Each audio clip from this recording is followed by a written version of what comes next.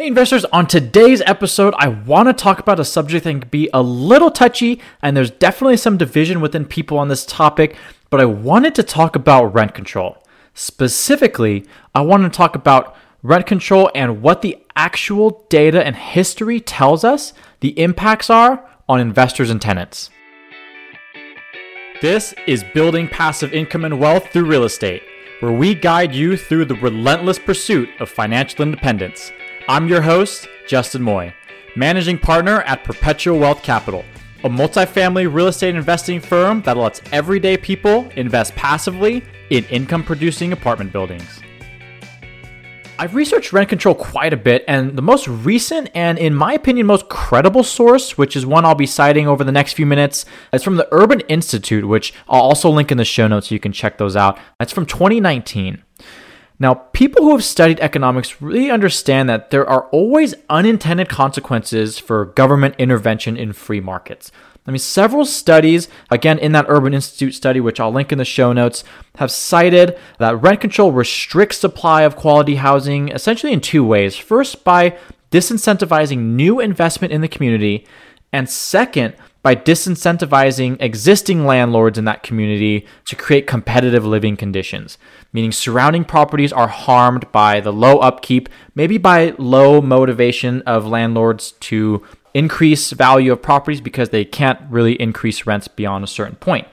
So what that means is if you have a community of, let's say, all B-class assets, and some of those assets start to slip into C-class assets because landlords just feel like they're not getting a return on investment there, eventually that's going to bring the other neighboring properties down and essentially have kind of the opposite effect of rent control, where now you could take those communities and essentially degrade the quality of the living there.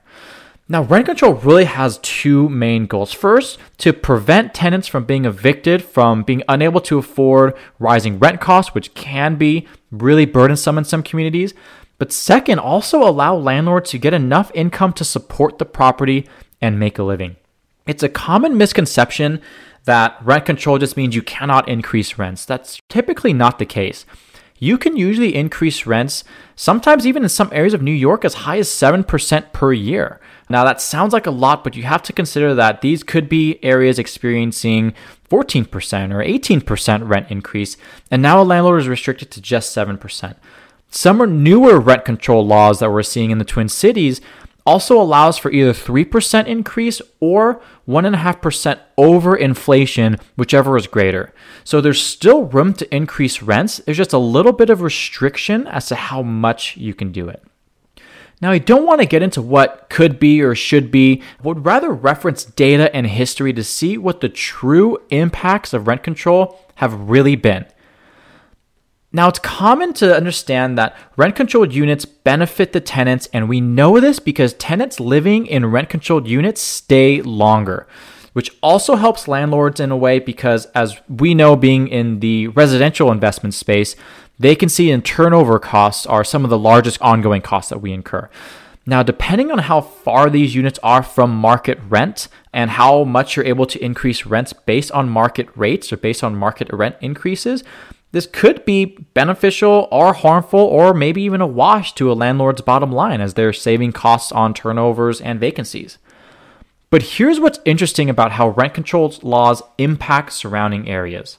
Now, again, I'm citing a study that was in the Urban Institute study, which I'll link in the show notes, but a study in 2018 concluded that San Francisco's 1994 rent control laws were directly responsible for a 5.1% city-wide increase in rents.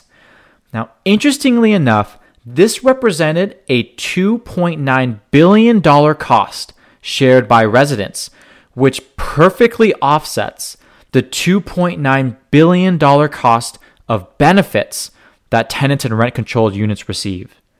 Meaning essentially there was a wash in benefit versus additional costs for the community as a whole. Now, there have been studies in smaller towns that didn't find a direct correlation like this, but the study done in San Francisco, from what I could see, was the largest one and the most popular one done. Now, another point in this study that I want to discuss is who from the tenant side is actually benefiting from rent control. One study found that tenants in the bottom fourth of income levels only occupied 26% of rent-controlled units, while tenants in the top half of income levels occupied 30% of rent-controlled units, meaning there isn't really a true way to make sure rent-controlled units are actually being leveraged by those who need it most. These are some of the key points that I want to point out in rent control. I mean, we really do understand there's a lot of different economic views, unintended consequences, what it does to investments, how investments or possibly even trickle-down economics works. All those things are totally up in the air and really subject to somebody's individual views. But these two things about the San Francisco study, the wash and rents, and who really occupies rent-controlled units are really, really solid facts that we can use to form how we feel about rent control units.